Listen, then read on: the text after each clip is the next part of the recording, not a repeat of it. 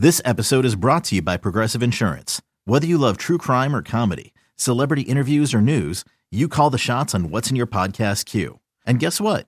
Now you can call them on your auto insurance too with the Name Your Price tool from Progressive. It works just the way it sounds. You tell Progressive how much you want to pay for car insurance, and they'll show you coverage options that fit your budget. Get your quote today at Progressive.com to join the over 28 million drivers who trust Progressive. Progressive Casualty Insurance Company and Affiliates. Price and coverage match limited by state law. Introducing the two-way V4, where groundbreaking fuel cell technology meets fresh foam cushioning for the ultimate performance. With fuel cell, each step feels explosive, delivering unparalleled energy return. Paired with fresh foam, experience maximum comfort throughout the game. Its lightweight textile upper offers support and breathability without sacrificing agility. Whether you're hitting the clutch shot or locking down the opposition, the two-way V4 gives you the tools to play at a high level. Learn more and purchase the two-way for yourself at newbalance.com. Let's go! It's the most all-star studded challenge ever. And this time, it's every competitor for themselves. Best challenge ever! The Challenge All-Stars. New season now streaming on Paramount+. Go to ParamountPlus.com to try it free. Terms apply.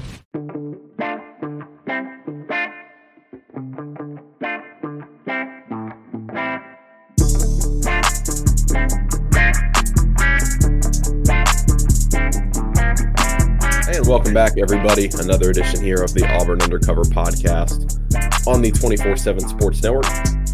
My name is Nathan King, joined today by Jason Caldwell. Jason, it feels strange to say as we haven't even shifted over to March yet, but the first week of Auburn spring football practice has now come to an end, and they're going to immediately go to spring break, and then they will be back for another week. And as Hugh Freeze said today, that'll be getting the pads on. And so these first couple of days were, as usual, when you're getting started out, taking things slow. But we were able to get out on the practice field, of course, on Tuesday. And then today, as we record this here on Thursday evening, got a chance to talk with Hugh Freeze. Went over a half hour with Freeze today. So, of course, had a lot of ground to cover. Of course, lots of new players, new assistant coaches. And, you go and you've got new schemes on both sides of the ball. That tends to be something you've got to get into as well. But Jason, I guess let's just kind of go over what we heard from Freeze today. I guess where we can sort of start, we can just start on offense and kind of move from there. Of course, it's Ole Miss assistant Derek Nix, who comes over as the offensive coordinator, somebody who worked with Freeze previously at Ole Miss. And I was really interested to hear from players today. And that's what I asked Freeze today. Hey, how different is this offense going to be with you at the controls, with you having much more control over it, not only as a play caller, but in setting up your system? Heard a couple things today. Heard tempo, which is something that Freeze has always wanted to get into. But then, Jason, the pillars of this offense and what they want to do to succeed really aren't going to change that much from last season. It's just going to be more of Freeze's baby, basically. But, we've heard him talk about it ever since he got some of these new coaches on staff. That comfort level is something he mentioned with the offensive meetings. And it's as simple as, him saying, look, I know the terminology with somebody like a Derek Nix. And, for the players right now, it's new. They're having to learn a new playbook from last year. But for Hugh Freeze, when he's looking at tape and he's breaking things down in the offensive meetings, things are very familiar for him, and certainly more so than the first year, where I think he was, kind of felt like he was a little bit scrambled trying to get that playbook together. Yeah, something we talked about the last couple of weeks when I kind of got an idea. Hey, this is going to get back to Hugh Freeze's terminology and how important that is when you think about it in terms of hiring Derek Nix and getting Kent Austin back on the field. And all of a sudden you go, well, Ben Agamawa was coached with him, so it adds another one. And then Jake Thornton and Derek Nix had coached together and been on the staff together. So you start going, man, you got a lot of pieces there. Bring back Maurice Harris, the guy who's run his offense. And all of a sudden you start to go, there are a lot more pieces to this puzzle than last season, where it was Philip Montgomery and his son and everybody else was trying to learn that offense. Nobody had really done that. And we talked about it with Hugh Freeze all last fall, where he said, look, I'm trying to make adjustments but I don't really know what that's called depending on what it is. And now it's going to be boom, boom, boom. It's second nature. Here it is. Here's how to, it's hard to know how to fix something when you got to first figure out what it's called. And so I think this is a much more familiar, offense for these guys to run. I think it's already allowed them to really just kind of seamlessly transition. And now instead of the coaches figuring it out and teaching the players, now you have coaches that understand it and teach the players. That's a big deal. And Hugh Freeze kind of admitted it today, but the familiarity around the coaches' offices is a big deal too. And I don't think he meant it as a slight to the guys that were here before. But there's something to be said for going down a hallway and seeing guys that you've worked with before, and they know exactly what's expected on this day. Here's what we're doing. They've been through it.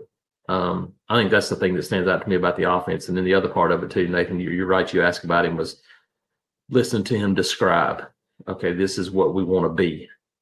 And we heard last year, not enough RPO, not enough RPO. There's not enough RPO. Hugh Freeze said today it's going to be RPO.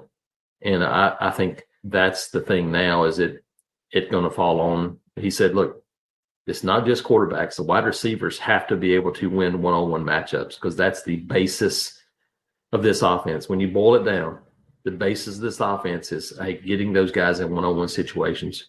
It's a numbers game. It's a numbers game. You go like, hey, if the numbers dictate that you run the football, you run the football.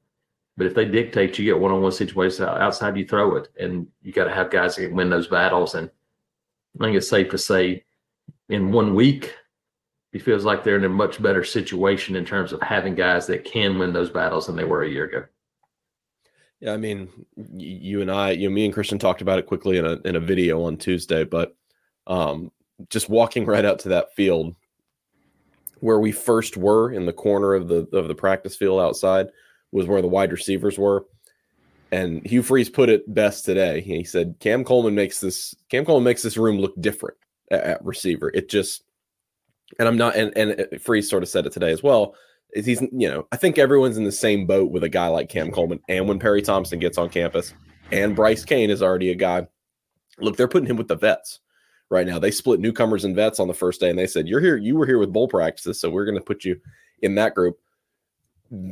Expectations you don't want to put super high on a freshman right away, on a freshman group right away, but it's just the type of athlete that they haven't had there in a while. And on that first day, I mean, you had a couple photos of Cam Coleman that, just certainly did not look like a freshman, but like you said, has to go along with the quarterback play too. And that was something Freeze talked about today. He reiterated that, yes, it is an open battle, but at the same time, every position on the team is an open battle.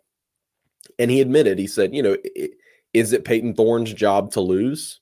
Yes, because that is the logical outlook. Correct. Every time you have an incumbent starter. And then we actually got to talk to Peyton later on in the day. I was interested to kind of hear him talk about what this offense looks like and what he has done this offseason, because he's sort of, over the past couple months, he's garnered some praise now from his teammates today and from Freeze today on what he's done to develop. But there are a couple other hungry young guys in that room, Jason, that he's going to have to fend off. And I think there's no way around it that his development and what he can do in this offense, how Auburn can help him improve, is it's going to be one of the biggest storylines of this team this season, because they have to improve in the passing game to get some more wins. Yeah, you're right. I think the first thing you have to say, look, you have to start somewhere. There has to be a starting point. Somebody has to get the first rep. Peyton Thorne has a ton of experience. He's going to get the first opportunities in this offense, but it's absolutely a battle. There's no question about that. I mean, that was only confirmed today by Hugh Freeze, but he did say, look, it's you have to have here's our baseline. Your baseline is right now, Peyton Thorne, if you go out and play really well, it's going to be your job, because you have the experience. So right now he is the guy that is in the lead. Does that mean it's his job? No, absolutely not. But it's a starting point for them. And now the other guys have to get to that point. Now it's the job of the next three that don't have experience They got to get to Peyton Thorne. They got to get to that level because he has all that experience, all that playing time under his belt. So they've got to get there. Once they get there, then a battle's on. And so, I think the other thing too, as we talked about, is like somebody has to go take it fairly early because you can't have four guys. Four guys cannot compete for a quarterback job. There's just not enough reps. Now, will that mean in the spring? Probably not. I don't know that we'll see anything settled in terms of narrowing down a list, but I'll tell you what you would get. The coaches will absolutely have a pecking order to get ready for summer and fall in August. And then it becomes a really difficult situation when you're getting the fourth reps versus the first ones or the second or the third. It becomes difficult then. So I think somebody, you better start to, even right now, you better start to move yourself up. And it was interesting. You mentioned Hank Brown, how he threw the ball well. Had that bowl game. Maybe he's a guy that's starting to go, okay, I want to be part of that conversation. I think that's where it starts. You mentioned Walker White as well. So, but extremely early. Like I said, only 2 days in, they hadn't put pads on. But I think there's the quarterback room. I think it'll be improved. I think because of this offensive system, because of Ken Austin on the field, I think it's going to have a different feel at that quarterback spot. Be anxious to see them as they get into spring, after a week off. Yeah, I mean, Hank Brown was the guy that Freeze said, Tuesday was super windy. We were out there and he said, look, he was making some great throws into that. In those conditions, we saw that touchdown pass he threw to Rivaldo Fairweather on the team tweeted out. And I asked Fairweather about that. And he said, look, like you said, you're looking for somebody, and I'm not saying it's Hank Brown. I'm just saying, you're looking for someone who needs to make that step up.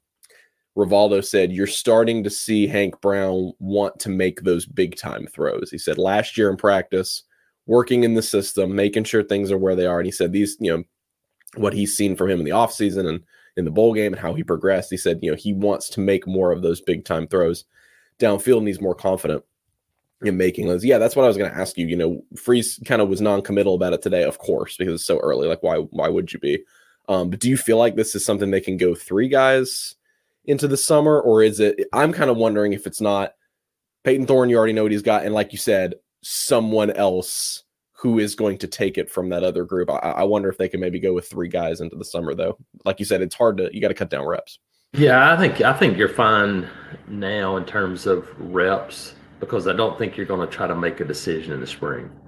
So I think what you're right now trying to figure out is who are probably the other 2 guys that you can really consider heading into August with. And obviously you'll give guys a chance to go compete and get better, do those things over the summer. But I think the goal over the next 13 practice days is, okay, let's find a pecking order and see what that actual competition is going to look like in August. I don't think there's any need to. I don't think you'll make a decision this spring, and there's really no need to.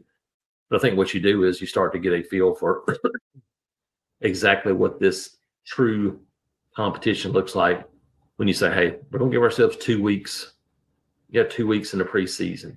You've got 5 straight home games. You've got the ability with this schedule to take a little bit of time to make sure you get it right. And I think that's going to be important for a bunch of young guys. Hank Brown was a scout team guy for much of the year. Walker White comes in.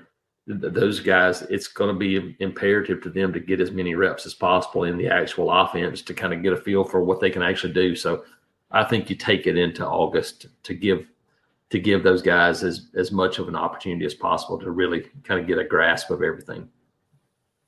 On the defensive side, of course, new system there with DJ Durkin. I thought Freeze's comments were interesting. He said, of the coordinator candidates that they interviewed, he said, and everyone sat in. We knew about that when we talked to Freeze at the Senior Bowl about like Charles Kelly having an opinion on those interviews. Some of the other defensive staffers were sitting in. And he said that the DJ Durkin interview felt the most like how he coaches the offense. And so while it's not somebody he's worked with before, he did want that sort of, staff cohesion of feeling like, okay, we're all going to be on the same page, because he admitted it today, Jason, like Ron Roberts did a good job with this defense. I mean, they, in a lot of areas, they overachieved last year. in a lot of areas, they have some more challenges this year because you're losing veteran guys at very key positions. I thought it was very telling that we get Eugene Asante on as one of the first defensive players of the spring, and because he's a guy who needs to be a leader in this group. He talked about how, him and Austin Keys, they could have an opportunity to be the best position group, of this, most experienced at least.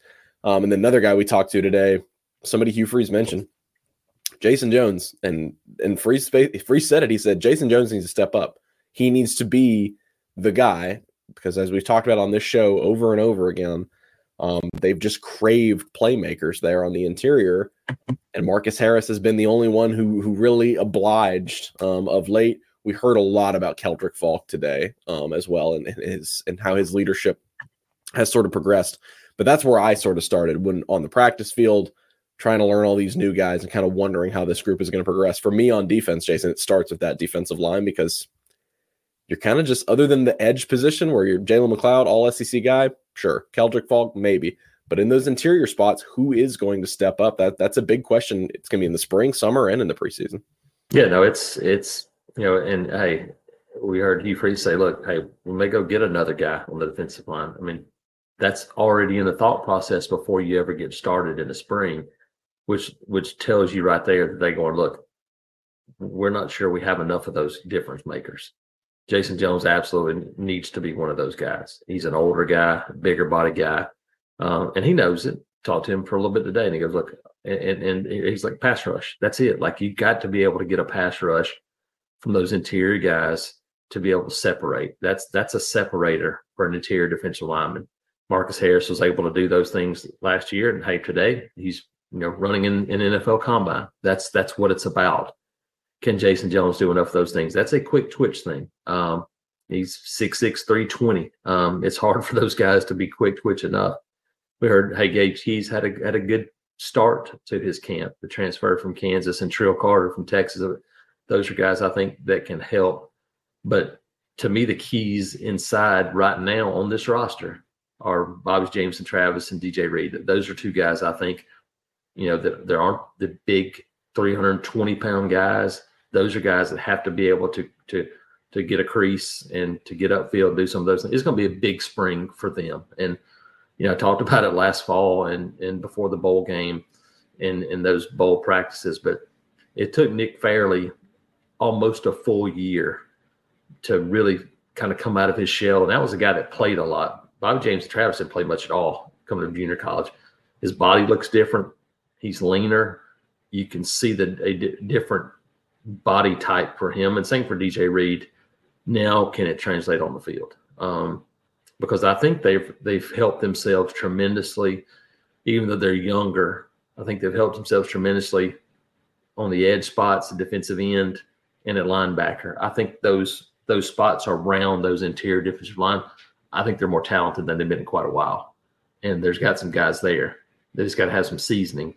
But do you have guys on the interior that can go, hey, just attack? And I think obviously that starts with Jason Jones, and see if he can become that guy.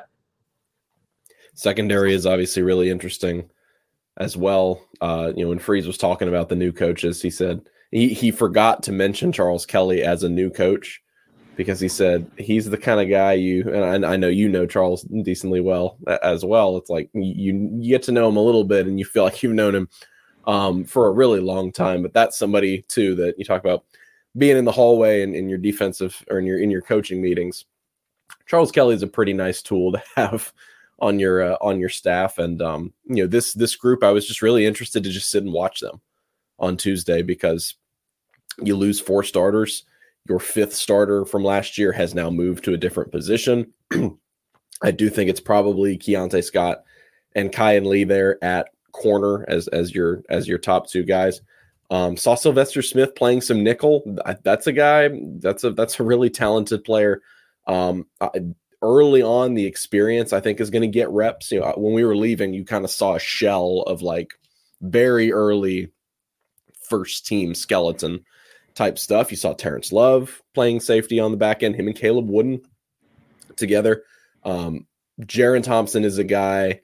It's funny what Hugh Freeze said today. Like almost exactly mirrored what we all wrote about in terms of our observations from the field. And it's like, wow, Jaron Thompson's really getting into it, like with the coaching staff and sort of helping them from a leadership perspective. And he said, he's a brand new player from Texas, a transfer, but he's already made an impact there. That's just, I feel like that's so much of a key for this team in 2024 is who can be those other 3 or 4 guys that are going to step up. Because there's no way around it. Like, this is going to be a challenge. You potentially have lost 3 NFL players in your secondary. Talking about the combine, 3 of those guys are there right now. And so that is going to be a big challenge. But the thing is, they've stockpiled talent. It's just not necessarily experienced talent yet, but they are going to, guys like T Love, they are going to start to get their shot here, and the coaches are going to rely on them to step up. I think the most interesting name that we heard today from Hugh Freeze was Champ Anthony. Yeah. Like, of all the names I heard today that was one I went, interesting. We saw a little bit of Champ Anthony last year. We saw him out there competing, and we saw him playing and doing some stuff on special teams, but you saw a guy that weighed about 65 pounds probably, gained 10 pounds since last year. Junior college guy, again, a year under his belt, starts to kind of feel a little bit, and he's taken on a little bit of a leadership role. And I think you look at it and start to flesh this thing out a little bit, and you go, okay, you feel like, okay, Keontae Scott at corner, Kayan Lee at corner, Tyler Scott's a guy that we heard, hey, this guy's has really come on. And you look at him at Colton Hood and J.C. Hart, and then you got, Jay Crawford that's coming as a freshman. Athleticism through the roof, size. This is an impressive group, and you start going, okay, Antonio Kite, where does he fit in? Is he a corner? Is he a nickel? Another one of those really hybrid athletic guys. Jaron Thompson, we heard, hey, he can play 3 different spots. I think it's probably both safeties and the nickel. And then you mentioned Sylvester Smith, guy that can play nickel, can play safety. The talent level in that secondary, again, I think front to back, I think everywhere you look and you go, man, they've increased the talent level on this roster dramatically. Now, you got to get older and you got to get more experienced and you got to be able to do some of those things. But you look at T Love at 6'2", 222, and a guy that can really run and move and do some things.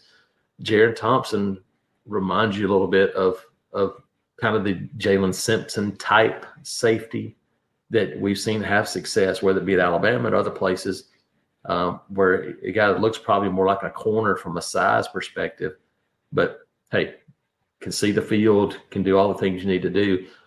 It's another interesting group. I like the makeup of the guys and the athleticism, and it's probably from a size standpoint, from 1 to probably 12. This might be the biggest group of defensive backs I can remember at Auburn when you look at those guys out there. So I think it's a good fit. Can you get old in a hurry?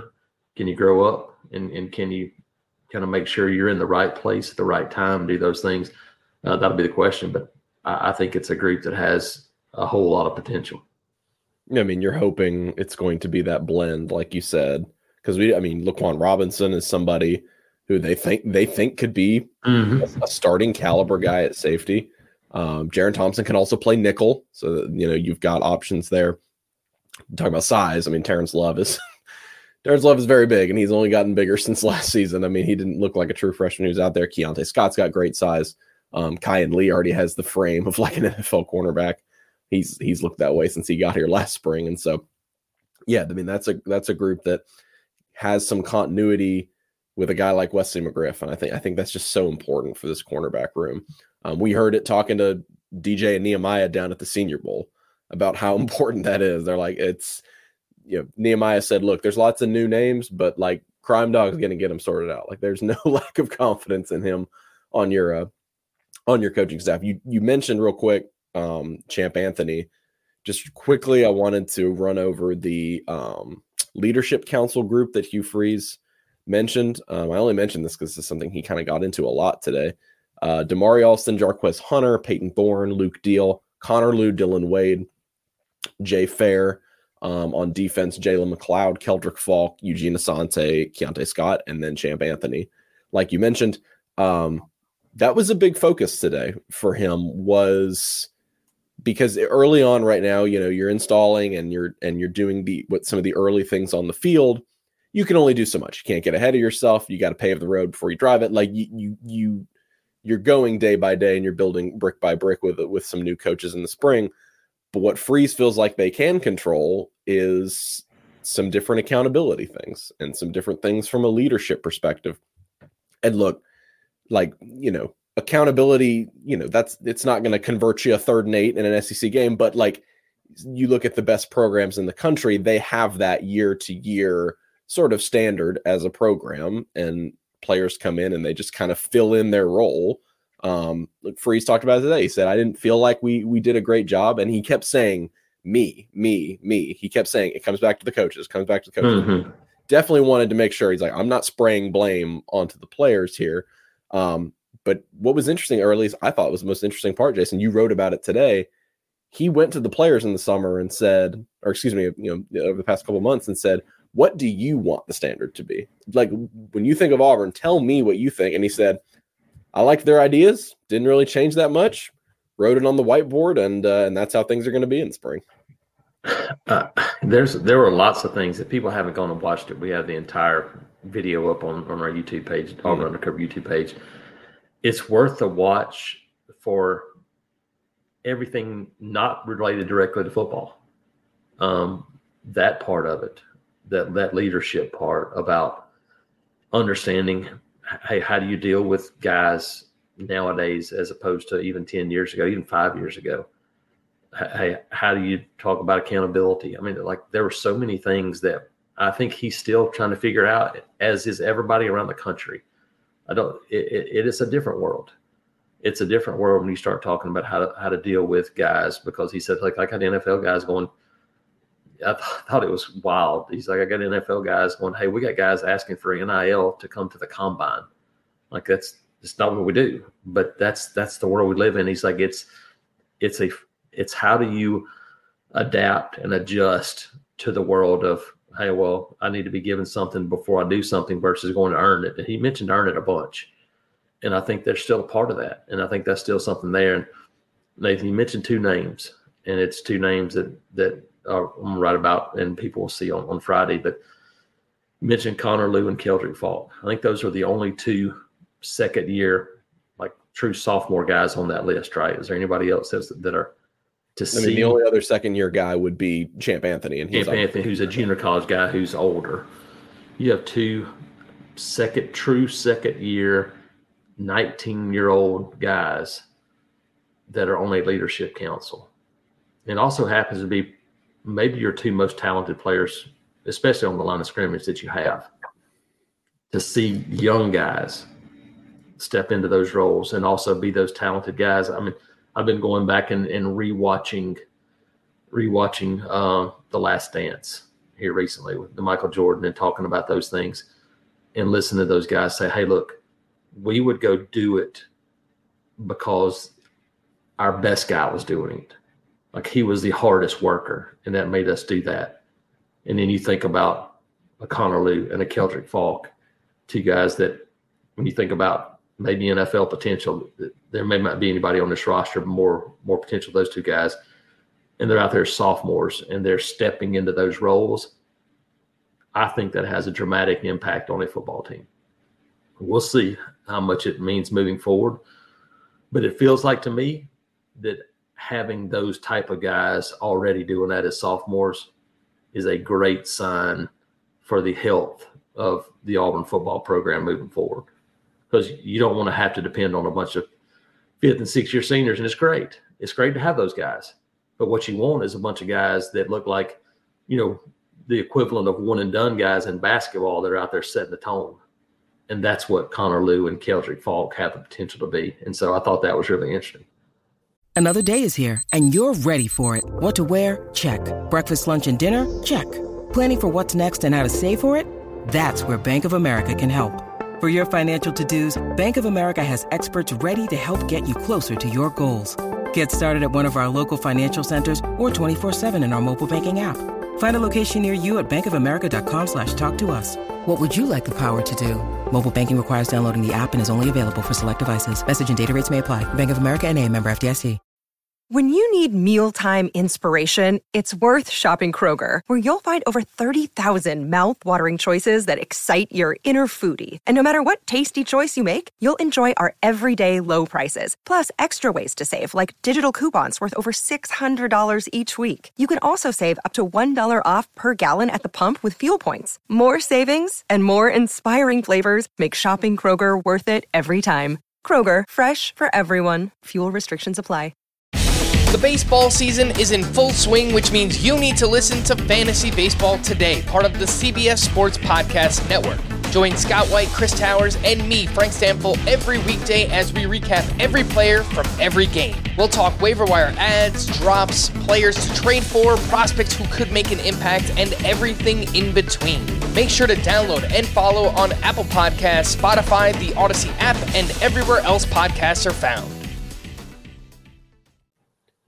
Yeah, I mean, like it was almost like you said, hearing those names was almost sort of a wake up call, like to me as well. Like, oh, these like they're not freshmen anymore, and they're not waiting on somebody else.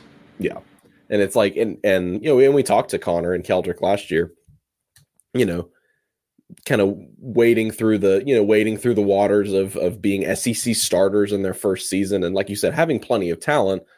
But sort of saying, we're kind of taking everything in and seeing how it goes. And now in their second season saying, we're comfortable now. Now let's go out there and attack it. Keldrick Falk remains somebody that, all the talent in the world. And now you add in the fact that, he's really trying to take this defensive line and be a leader of it.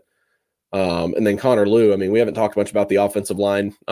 Didn't there's the combinations early on, or it's pointless to sit there and try to mess with them. But we think this is a group that could even be improved off of last year, and they were improved last year. They were one of the most improved units last year. He talked a lot about Percy Lewis today, somebody that could fill in there at left tackle, and so lots more stuff to get into, Jason. Once they get back to practice next week, like Free said, they'll put the pads on. And as he said, kind of get down to business a little bit more. And we will learn more about every position group on this team, because once they start getting into the nitty gritty of install, they'll start sorting through groups and sorting through lineups, and things will be a little bit clearer in that sense. I wanted to touch on just real quick. It was now last night, but Auburn basketball goes to Knoxville and plays a heck of a basketball game. Just one of the most high level games I've ever seen in February. Like, both of these teams are ready for March. It was just a complete battle for Auburn and Tennessee, the two best defenses in the SEC, to score 92 and 84 points in this game. I mean, like, this is the most points Auburn's given up all season, and it happened against the team with the best defense in the league. A game that was a rock fight. The score at halftime was almost the score of the game in Knoxville last year. But Jason, as Bruce Pearl said after the game, you kind of just tip your hat and throw up your hands for a guy like Dalton Connect. And you and I were talking about it today. And you were calling me on while I was driving back from Knoxville. Like, I don't know. I wonder how long this will remain the best individual performance I have ever seen from a college basketball player with my own two eyes. Like, 20, could it go like 20 years? It could be. Remain as the best. It is unbelievable. And without him, or if he scores 25 points, Auburn might win this game. Yeah, no, I started thinking about it last night, pretty soon after the game, doing a quick kind of recap story and thinking about 39 points and thinking about 25 points in 12 minutes. And I was trying to think about anything similar to that against Auburn basketball. And Andy Bertram today said, look, last year, the big guard, small forward from West Virginia had 31, had 7 threes up there. Guy that Auburn tried to get a couple of times out of the portal. The 31 over the course of the whole game.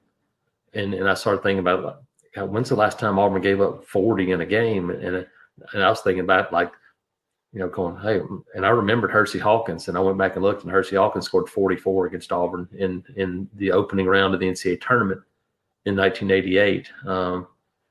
For Bradley, he was a one-man show, wasn't nearly the team, but he scored 44.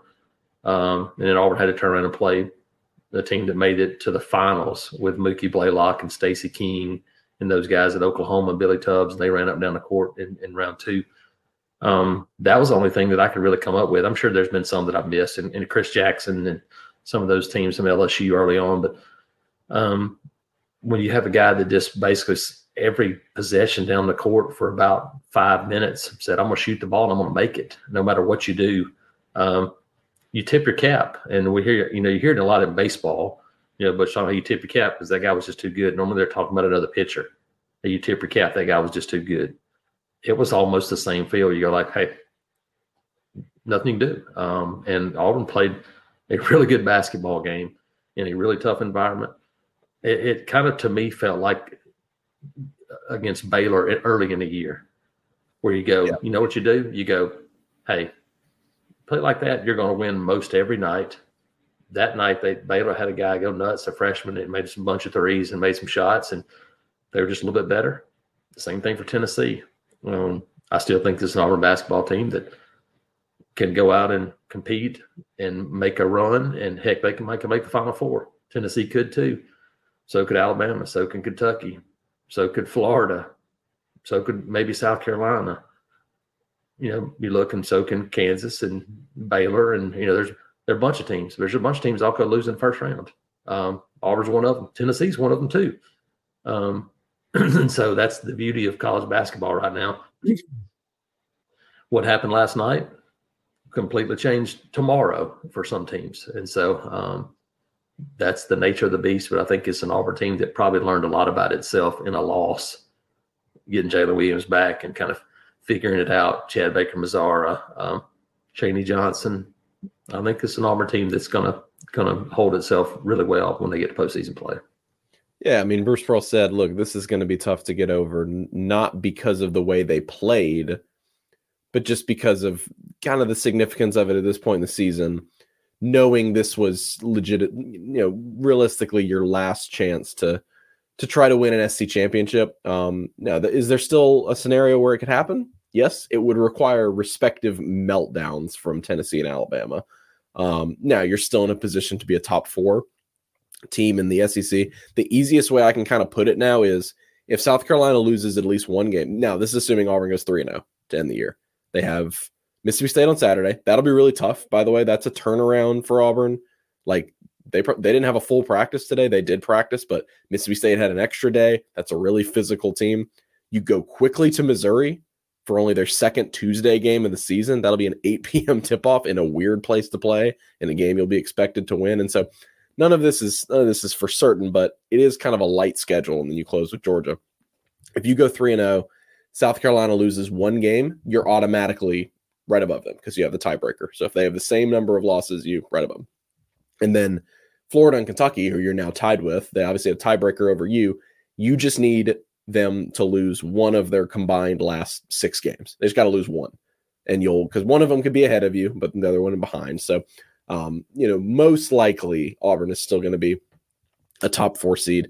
And yeah, like you said, Jason, like I thought in this game, a lot of guys showed some stuff. Like they went out there and played some of their best basketball and some of what we've seen this season in terms of like individual performance. KD Johnson, it was like, that's what you want. Like what he did, that's what you want. Chaney Johnson, getting to his spots. Chad Baker-Mazara, Leo Berman had a 5-point swing in like 60 seconds. And the past couple games, he's done that. Janai Broome is the best big man in the SEC. And look, I mean, there's not much this Auburn team should hang its head about after this game. One bit, that could be a 1 seed. Like if Arizona starts to fall off, you may have just played a 1 seed on their home floor. And so there's not much Auburn should be upset about. Close the year out, do what you're supposed to do. And Jalen Williams, didn't even mention Jalen Williams, gets 12 points coming back.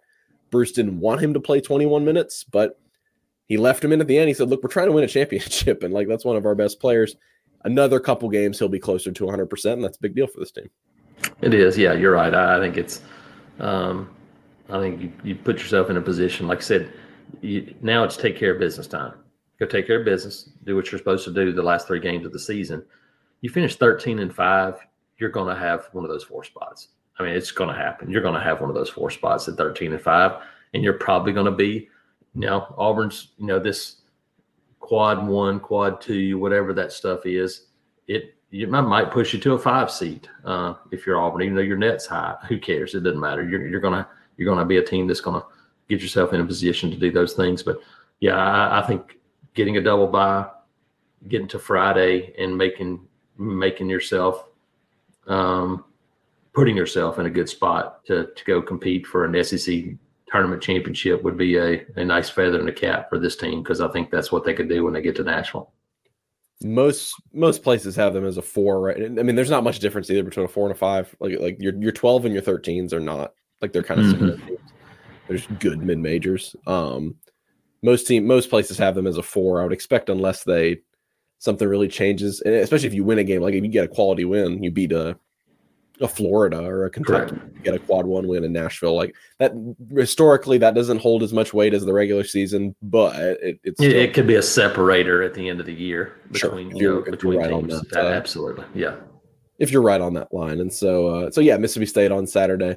But Jason, as we were recording here, in Neville Arena, they finish up a game that really, for Auburn women's basketball, it feels like this might be what might punch their ticket to the NCAA tournament, because as you looked at this women's basketball team, they kept having games where you were saying, okay, this is middle of the pack SEC team on your home floor, got to go get this game. Here's a lower tier SEC team on the road, probably one you can't afford to lose.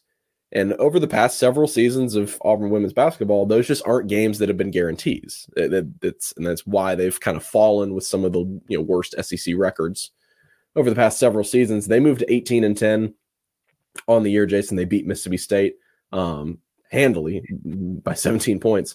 Honesty, Scott Grayson remains one of the best players in the SEC, one of the best scorers in the SEC right now. This is just a team that plays great defense and has a great score, and a bunch of people who have really bought into Johnny Harris and her vision for what this team should be schematically. And I mean, they've been on the bubble all season, and you've sort of seen some of the bracketology say they just need to go take care of business in a couple more games.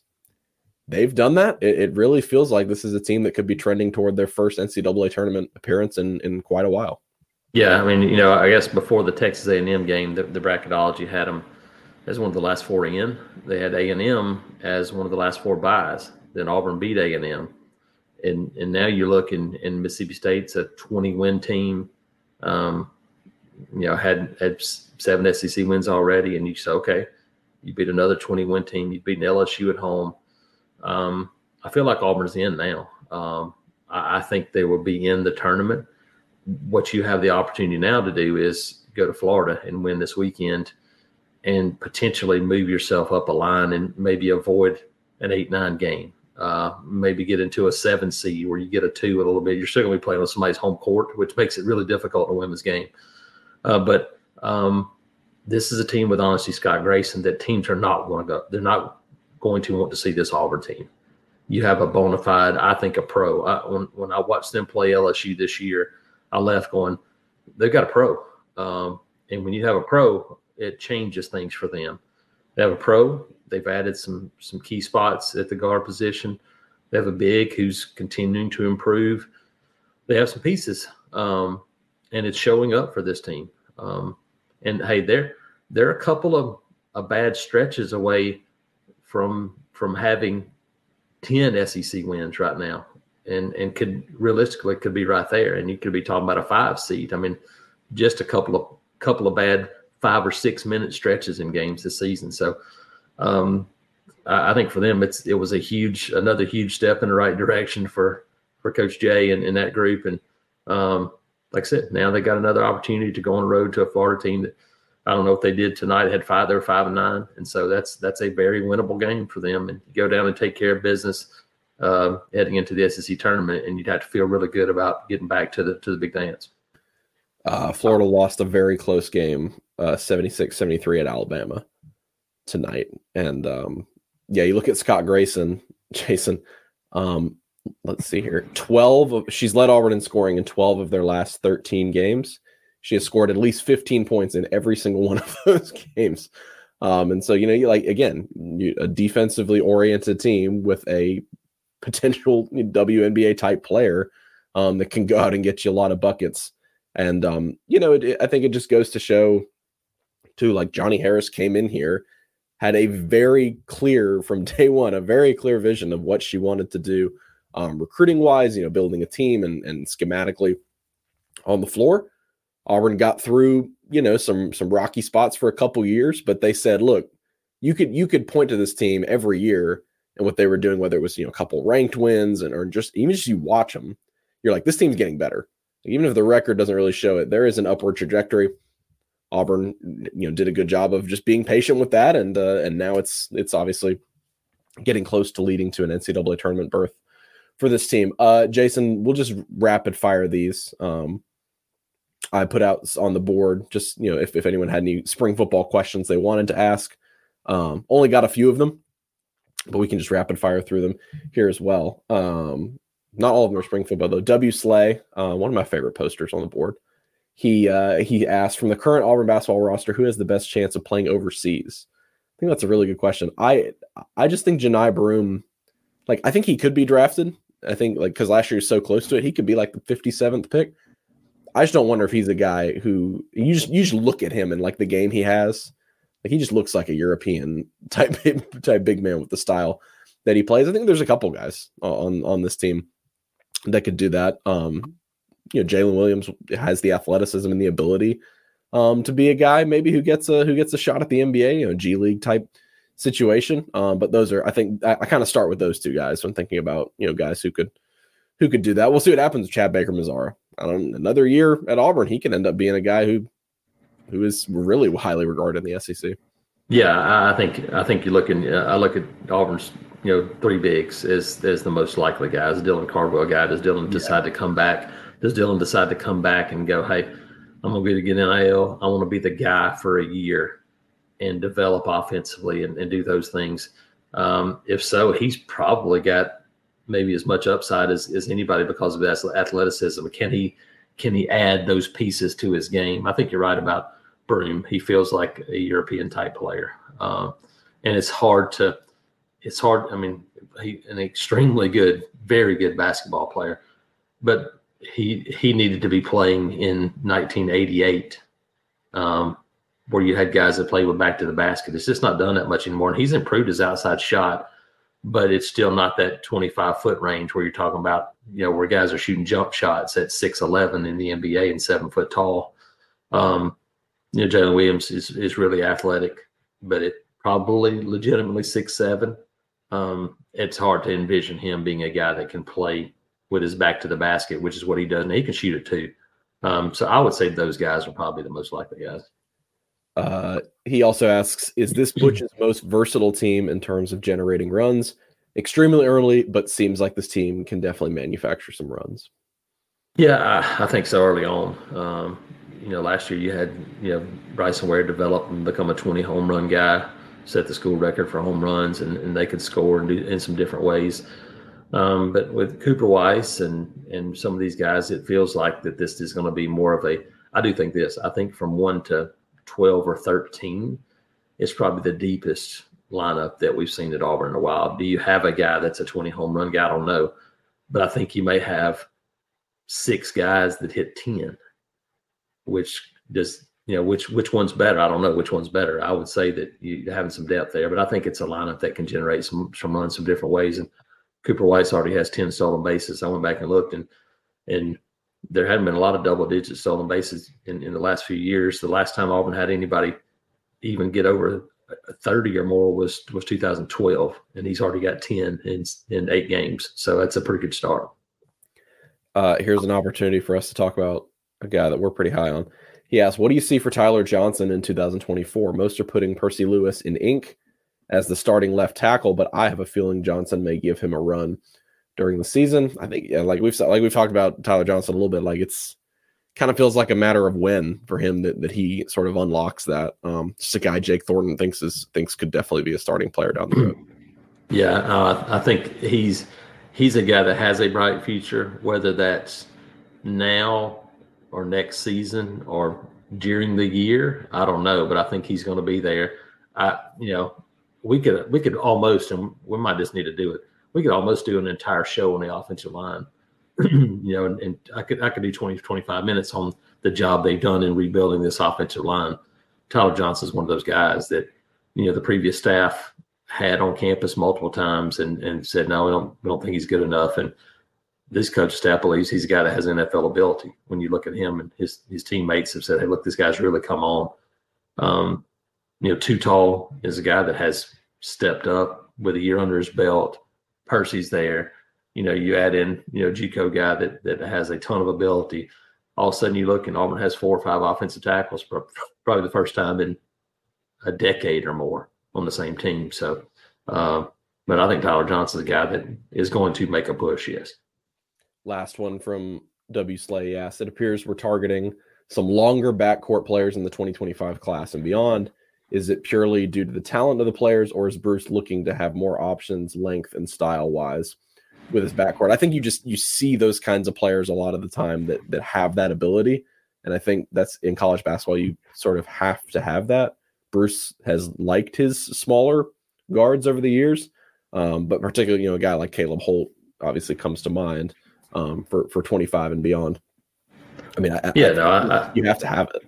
Yeah, I think you see it. It's just that's the way the game's played now. You look and it used to be when you found the 6'5", 225-pound guy, that guy was going to be big enough to probably play small forward or even power forward in basketball. And then it became, well, you probably need to be 6'7", 6'8". And so those guys became tight ends, and those guys became really versatile players on the football field.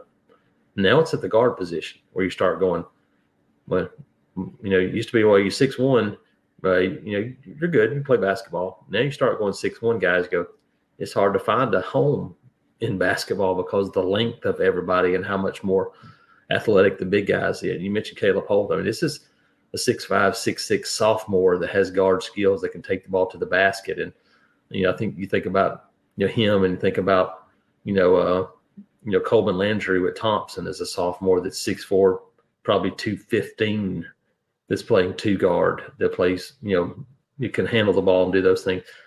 That's the size of guys that are now coming out and getting offers. And skill level still number one, and I think it's going to be that way for Bruce Pearl. But yeah, if skill level and length match up, then that's where you want to go, because we've seen it still even this season. A team like Florida gave Auburn a lot of issues because of their length, and it's still become one of those things at times. Even Kentucky did a little bit of that here at Auburn too, with some of their length at the guard positions. And so I don't necessarily think it's the be-all, end-all, but I don't think you go, hey, no, we're going to go recruit small guys because that's what we like. No, I think you go recruit the best guys you like, and if you can get one that's 6'4", then that'd be great. Very last one here, and then we'll get out. Stuart CA29 asks, out of the tight end room, besides Fairweather, who is likely to make an improvement or impact? I think that's a really good question. My 2 cents would be, I like what Brandon Frazier did last year. Like, he's a guy who caught a couple touchdowns. I will pull up what they said he lost in the offseason, but he has also slimmed down a little bit. And he was a guy we talked to under the stadium in the bowl game who said, I enjoyed this season, and I feel like I can get even better moving forward. I mean, he was a good recruit, really good recruit out of high school. Massive athlete. I think he's a guy, if he can continue to come along, he can do a lot as both a pass catcher and a blocker. I think you look at him, I agree. That's a guy. I think Luke Dill is a guy that continues to grind it out. I think he'll have some catches along the way, but I think he's going to be more that blocking edge tight end guy. Brandon Frazier was a guy that when he was brought in as that hybrid pass catching tight end. And then for a while, people are like, well, this might as well move to offensive tackle because he's just, he's getting bigger and bigger.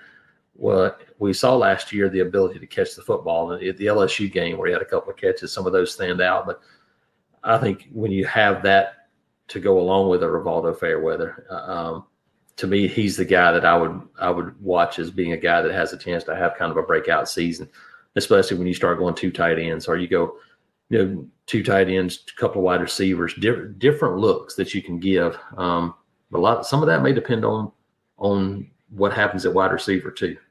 if a Cam Coleman steps up and you start to feel good about those guys and Robert Lewis and Sam Jackson come in and you say, okay, we feel much better about the wide receiver group, then it might maybe changes the way you use some of those 2 tight end sets and maybe some of those opportunities. But I do think he's a guy that will be involved a little bit more even than he was last year. Yeah, it's an interesting room overall. And Mike O'Reilly and Rico Walker might be a year away in terms of significant impact. I mean, Rico Walker's a guy the coaching staff pitched with Rivaldo Fairweather film, and they said, this could be you. Like, you're athletic, you're really big, you can go out and block and catch, and you can do both of those things. Frazier dropped 15 pounds from last year, according to the roster. And so, yeah, I mean, I think he's a guy that you could definitely sort of pencil in as being someone who could have a little bit more of a breakout season. And I mean, he already did it a little bit last year with a couple touchdowns. And so, Jason, I think we've gone long enough today. This was quite an extensive podcast here. I hope everybody enjoyed it. We will have another one within the next few days as we get into basketball. This time next week, they'll be getting ready for their last regular season game against Georgia, and then it is on to the postseason. Of course, Auburn football will be off next week, and then they'll be right back at it on the practice field. Baseball and softball, of course, are still going on as well. So auburnundercover.com will have that all taken care of for you guys. If you want full coverage of all those sports, we would love for you to come join us over there. For Jason Caldwell, I'm Nathan King. If you guys enjoy the show, 5-star review, number one thing that helps us out. Until the next episode, we will catch you guys later. Everybody enjoy the rest of your week, I guess into your weekend, and we'll talk to you all soon.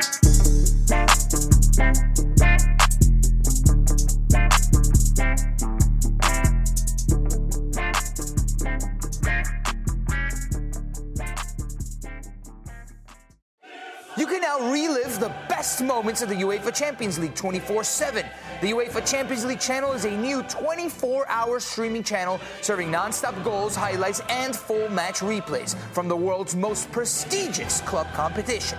Reminisce on your favorite moments, legendary players, and brilliant goals with the UEFA Champions League channel, streaming around the clock on Pluto TV and the CBS Sports app.